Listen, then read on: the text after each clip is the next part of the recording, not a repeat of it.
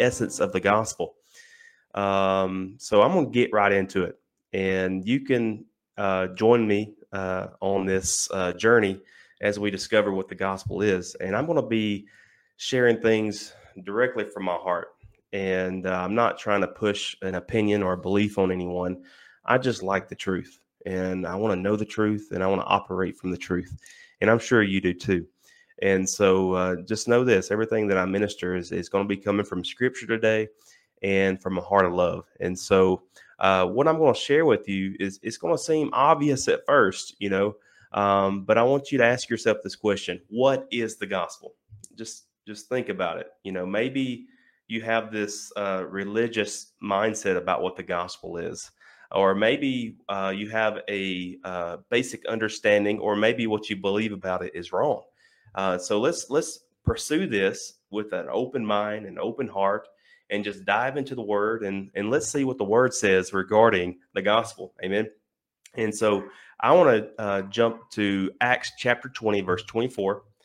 And this is the Apostle Paul. And of course, he's speaking to the Ephesian church, and he's letting them know basically that they're not going to see his face again. And he's about to go to Jerusalem. Let's see what it says. It says, but none of these things move me, neither count I my life dear unto myself, so that I might finish my course with joy, and the ministry which I have received of the Lord Jesus, to testify to the gospel of the grace of God. So that's the clearest definition of the gospel that you will find anywhere in the Bible. There's another place where it calls it the gospel of Jesus Christ. Well, I submit to you that they're interchangeable. So grace is not only the gospel, but it's who Jesus is. Amen. And it's not just a message. It's not just a topic that we minister on. It's the very essence of the gospel. And so let's take a look at Galatians chapter 1. Verses 11 through 12. And just wanted to really drive this point home that Paul received the gospel. Amen. This is Paul. He says in verse 11, but I make known to you, brethren, that the gospel which was preached by me is not according to man, for I neither received it from man, nor was I taught it, but it came through the revelation of Jesus Christ. So you can see there, it's plain as day. Nobody taught the gospel to Paul. It came directly from Jesus Christ. And so as I look through the word of God, I need to know that. I need to know where the gospel originated and started, so that my understanding and my foundation about the gospel is set. Amen. If we have a poor foundation, then everything else that you build on top of it is going to be shaken. Okay. And so let's take a look at Romans chapter 1, verse 16 through 17. Why is the gospel so important? Well, I think this verse really sums it up. This is the Apostle Paul again. He says, for I am not ashamed of the gospel of Christ, for it is the power of God unto salvation to everyone that believes, to the Jew first, and also to the Greek. For therein is the righteousness of God revealed from faith to faith. So he says, I'm not ashamed of the gospel of Christ. Why did he even have to say that? Well, remember, he came from a very religious, law-minded background. Amen. And so he's being persecuted, right? Because he's leaving this group of people, and he's preaching a totally different message, that we are now righteous apart from the law. We are righteous by faith in Jesus alone. So he's being persecuted very strongly, very strongly. And so he's saying, I'm not ashamed of the gospel. Amen. And that's how we need to be. If you're preaching the gospel, you're going to receive the same persecutions. And a lot of those persecutions will come from inside the church. It won't be coming from outside the church. You're going to be getting persecuted from those that are living under the law. And so, again, the Bible says that the gospel is the power of God unto salvation to everyone that believes. So let's think about that.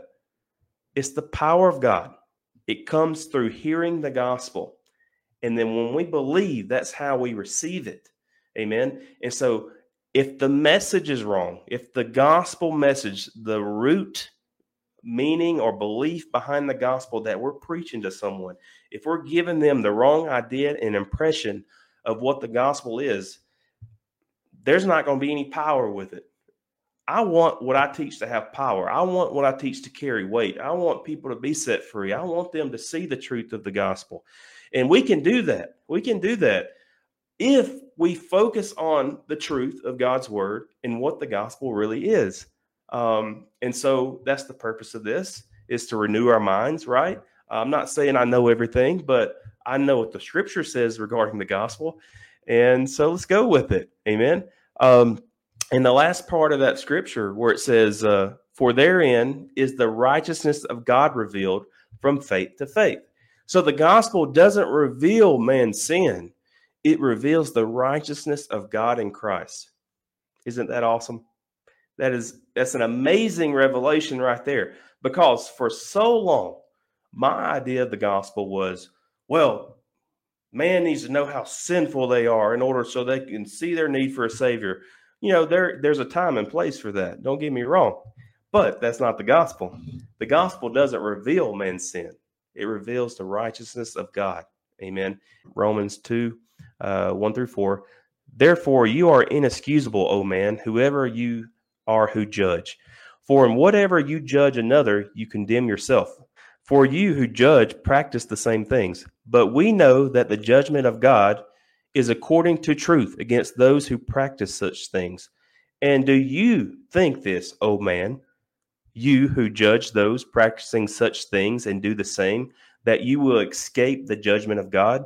Or do you despise the riches of his goodness, forbearance, and long-suffering, not knowing that the goodness of God leads you to repentance? Focus on that last sentence, not knowing that the goodness of God leads you to repentance. When I saw that, it changed everything for me. Man, it's his goodness that leads us to repentance. You know what? When I was maybe at my worst and doing some things that weren't right, I was saved during those times, but I didn't have knowledge of who I was in Christ, so I had no power to overcome those things. But the goodness of God was always there. He was always blessing me. He was always showing me how much he loved me. He was always blessing me abundantly, even though I didn't deserve it. And not that I ever could deserve it, but it's just, that's how you feel when you see the blessing of God coming on you, when you're not living like you should. And you know what that caused me to do? It caused me to repent and change my mind.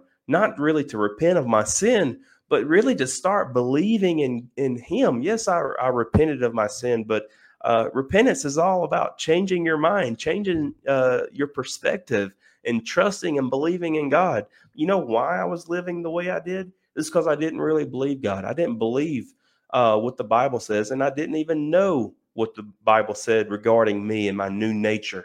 And so I had to repent of trusting in myself. I had to repent of not believing what God's word said about me. And when I knew that I was righteous in Christ, man, that's where true repentance came in. It's like, man, how can I not live for you, God? Because you're so good. You love me so much. And that changed everything for me. Amen. And it will for you too. You need to know that it's the goodness of God that leads you to repentance, not his wrath, not his judgment. There's a time and place for those things. I'm not ignoring the full counsel of the word. I believe, all the word is profitable. It's doctrine for us, and we need to learn from it. But we also got to remember context. We also got to remember the purpose of what's written. You can't just jump in here and say, "Oh, this is what God said." Well, you'll fall into a trap there, because there's an old covenant that has a lot of promises, that has a lot of good things in there, but there's some things in there that was for a certain time, certain place, a certain group of people. And if you choose to follow those things, well, condemnation may come on you, because you're not going to fulfill the works of the law out of your flesh. And with that being said, we're not under the law, we're under grace. And so that's something we'll talk more about later. But let's take a look at Romans chapter 3, verse 19 through 24. Now we know that whatever the law says, it says to those who are under the law, that every mouth may be stopped, and all the world may become guilty before God. Therefore, by the deeds of the law, no flesh will be justified in his sight. For by the law is the knowledge of sin. Focus on that verse 20 right there. It says, by the deeds of the law, no flesh will be justified. What makes us think that it's any different after we get saved? It's a work of the flesh to try to keep the law. We're going to get to the purpose of the law, but by the deeds of the law, no flesh will be justified in his sight. For by the law is the knowledge of sin. The law only reveals sin. It doesn't limit sin. It doesn't stop sin. It actually makes sin stronger. The Bible says that the strength of sin is in the law. And the more you try to submit yourself to it and try to keep the law, it gives strength and power of that sin over you so that you'll stop trusting in yourself. So anyways, let's take a look at verse 21. But now the righteousness of God apart from the law was revealed, being witnessed by the law and the prophets, even the righteousness of God through faith in Jesus Christ, to all and on all who believe. For there is no difference. For all have sinned and fall short of the glory of God, being justified freely by his grace through the redemption that is in Christ Jesus. Praise God. The righteousness of God is apart from the law, and it's being revealed to us. Even the righteousness of God through faith in Jesus Christ, to all and on all who believe. Isn't that great news? Well, that's the gospel. Amen. The gospel says you're righteous by faith alone, apart from the deeds of the law. So that means that when you believe on the name of Jesus, you become righteous instantly in your spirit. That's a teaching for another day. But you are a three-part being. You are a spirit, you have a soul, and you live in a body. Amen. And when you get born again in your spirit, you're just like Jesus in that moment. You're righteous and he loves you. Amen. And you're at peace with God. And when God sees you, he sees that new born again spirit living on the inside of you. And it is powerful when you see that and when you know that. Amen. But I want to say that after you get that revelation, it's no more longer about, okay, well, I need to do this, this, and this. Oh, I also need to keep the law. I need to do this and these things. Well, what happens is you begin to move yourself into a mixture of law and grace. That really is torture because you believe you're saved, but you also have a part to play in it. And so when you start to try to keep the law, you realize, okay, well, now I feel like I'm a sinner again because I failed here. The Bible says the Ten Commandments talks about thou shalt not commit adultery. Well, Jesus said, well, if you lust in your heart, that's the same thing as doing the very act. And so that one gets a lot of people. Okay. And so what I want you to know is as you submit yourself under the law, as you try to keep the law, all it's going to do is condemn. It's never going to, it's not really going to edify you in the way that you're seeking. What's going to edify you is when you go to the Word of God and you see who God has created you to be. He gave you a brand new spirit, and it's the same spirit that rose Jesus Christ from the dead. And that's the spirit, and that's the new you. Amen. That's the new man. And that's the part of you that you need to focus on. If you keep going back to the law, you're just going to go through this cycle of condemnation, getting set free, condemnation, get set free. And it's not a healthy life. And so I would really recommend that you get a healthy understanding of the new covenant and the old covenant. And we don't have time for that today, but I'm sure we'll get back around to it. Let's talk about the word grace. You may have heard about this person. I'm sure you have. Noah Webster. He was an American scholar, a born-again Christian. He wrote the Webster's Dictionary. He was the original author, and then eventually it was bought out, and I'm sure ungodly corporations and other people own it now. But anyways, before that happened, he used to write definitions for things like marriage and things with a very godly interpretation. He would actually use the Bible to define marriage and other words like that. Well, another one of the words that he gave a definition for is the word grace. And so let's take a look at it. the word grace, his definition of grace is appropriately the free, unmerited love and favor of God, the spring and source of all the benefits men receive from him. And you know where he got that from? He got it from the passage of scripture where it says, if it's by grace, it's no more works. Otherwise, grace is no more grace. And that's a true statement. So it's unmerited favor. You can't earn God's grace. It's free. It's unmerited. Of course, grace embodies more than that, but it's not. You can't earn it. It's a free gift. And let's see what he. Let's go a little bit further with that definition. He says, "I love that where it says, the spring and the source of all the benefits men receive from Him." Everything we receive from God comes through His grace. Amen. See, Jesus came through His grace. And I love the fact that that Jesus, when he went to the cross for you and I, it was by His grace that He did that. We didn't earn that sacrifice. He just freely laid down His life. And that's why Jesus is grace. Everything we receive comes through grace, by Jesus, through His sacrifice. It's as simple as that. Amen. And so the more we focus on His grace, the more freedom that we will experience. Amen. Now let's move on to a verse of scripture that's one of my favorites, probably my most favorite scripture. But Romans 5:17, it says, "For if by one man's offense death reigned by one," talking about Adam, "much more they which receive the abundance of grace and of the gift of righteousness shall reign in life by the one, Jesus Christ." Okay, so much in this short scripture, but let's just back up. For by one man's offense, who's it talking about? Adam, of course. He sinned in the garden, and then that sin was passed down from generation to generation until it got to you, until it got to me. And when we were born into this world, we were born with a sin nature. If that one man's offense had enough power to make us all sinner, how much more will Jesus or make us righteous?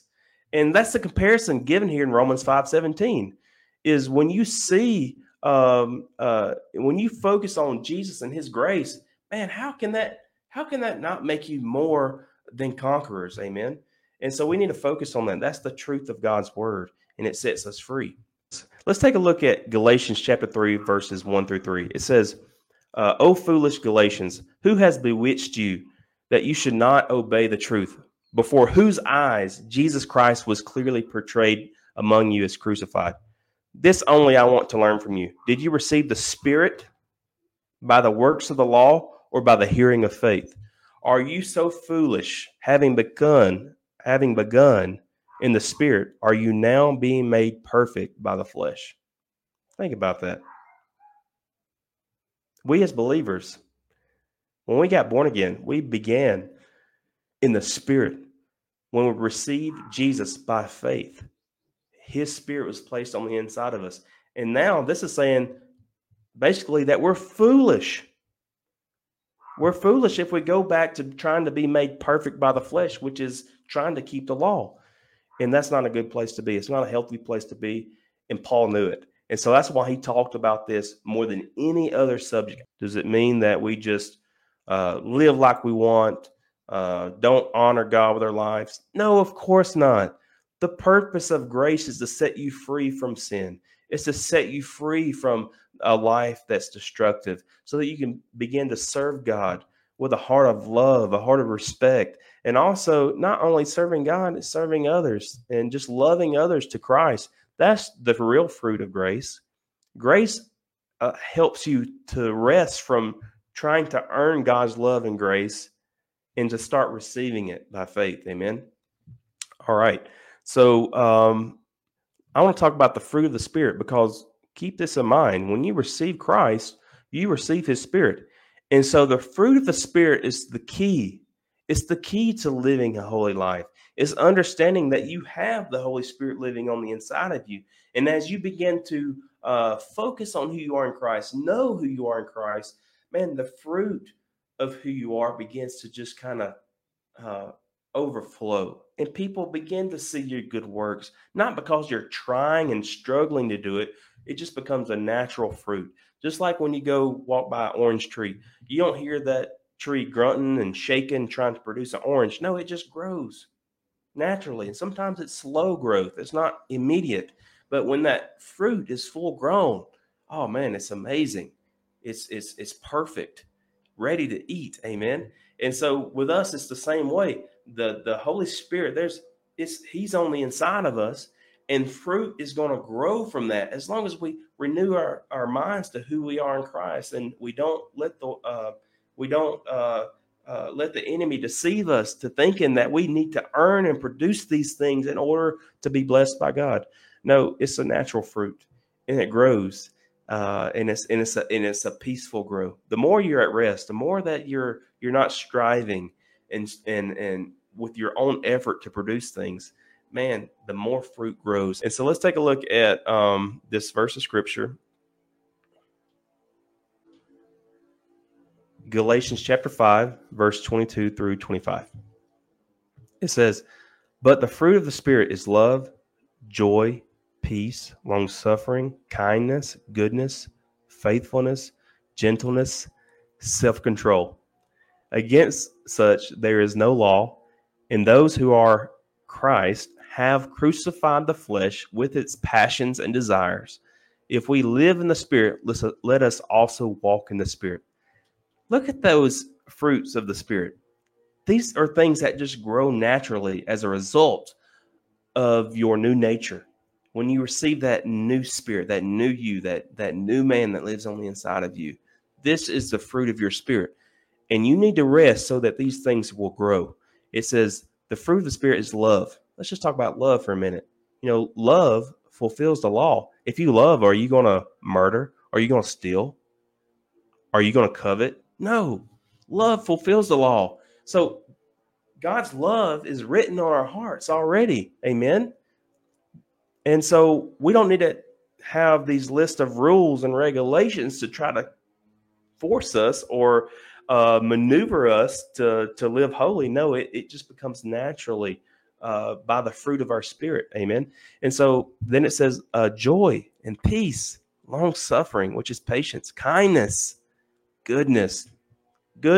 That's kind of indwells everything that's good, and faithfulness, gentleness, and this one, self-control. Let's talk about self-control. Self-control is a fruit of the Spirit. It's not a work of the law. And I wanted to show you that because that's the new covenant.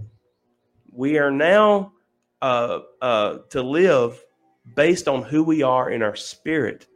And by that revelation, as we focus on that, man, we begin to live good lives. We begin to live lives that are honorable and glorify the Father. I'm telling you this right now because, yes, I want people to live holy. I want to live more holy. But I recognize that that's not going to come through the law according to Scripture. It's a lie.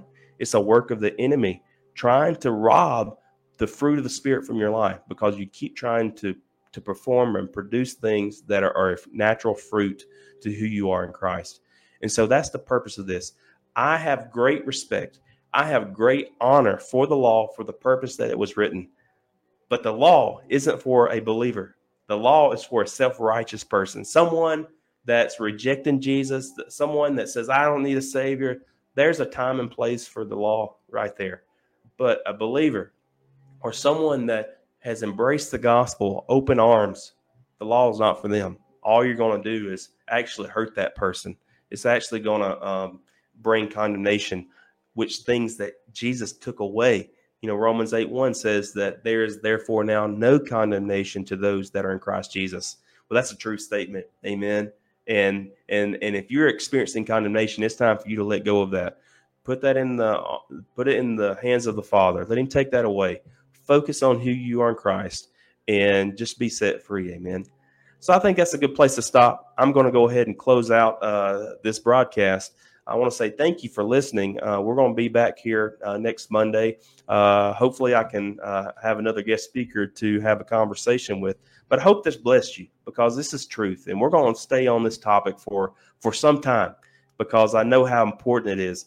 And we're not going to rush through it. There's so much more that I need to talk about. I literally have this huge page of notes, but I don't want to overdo it. So we just kind of lay the foundation for where we're headed. And so anyways, I want to close this out by praying over you.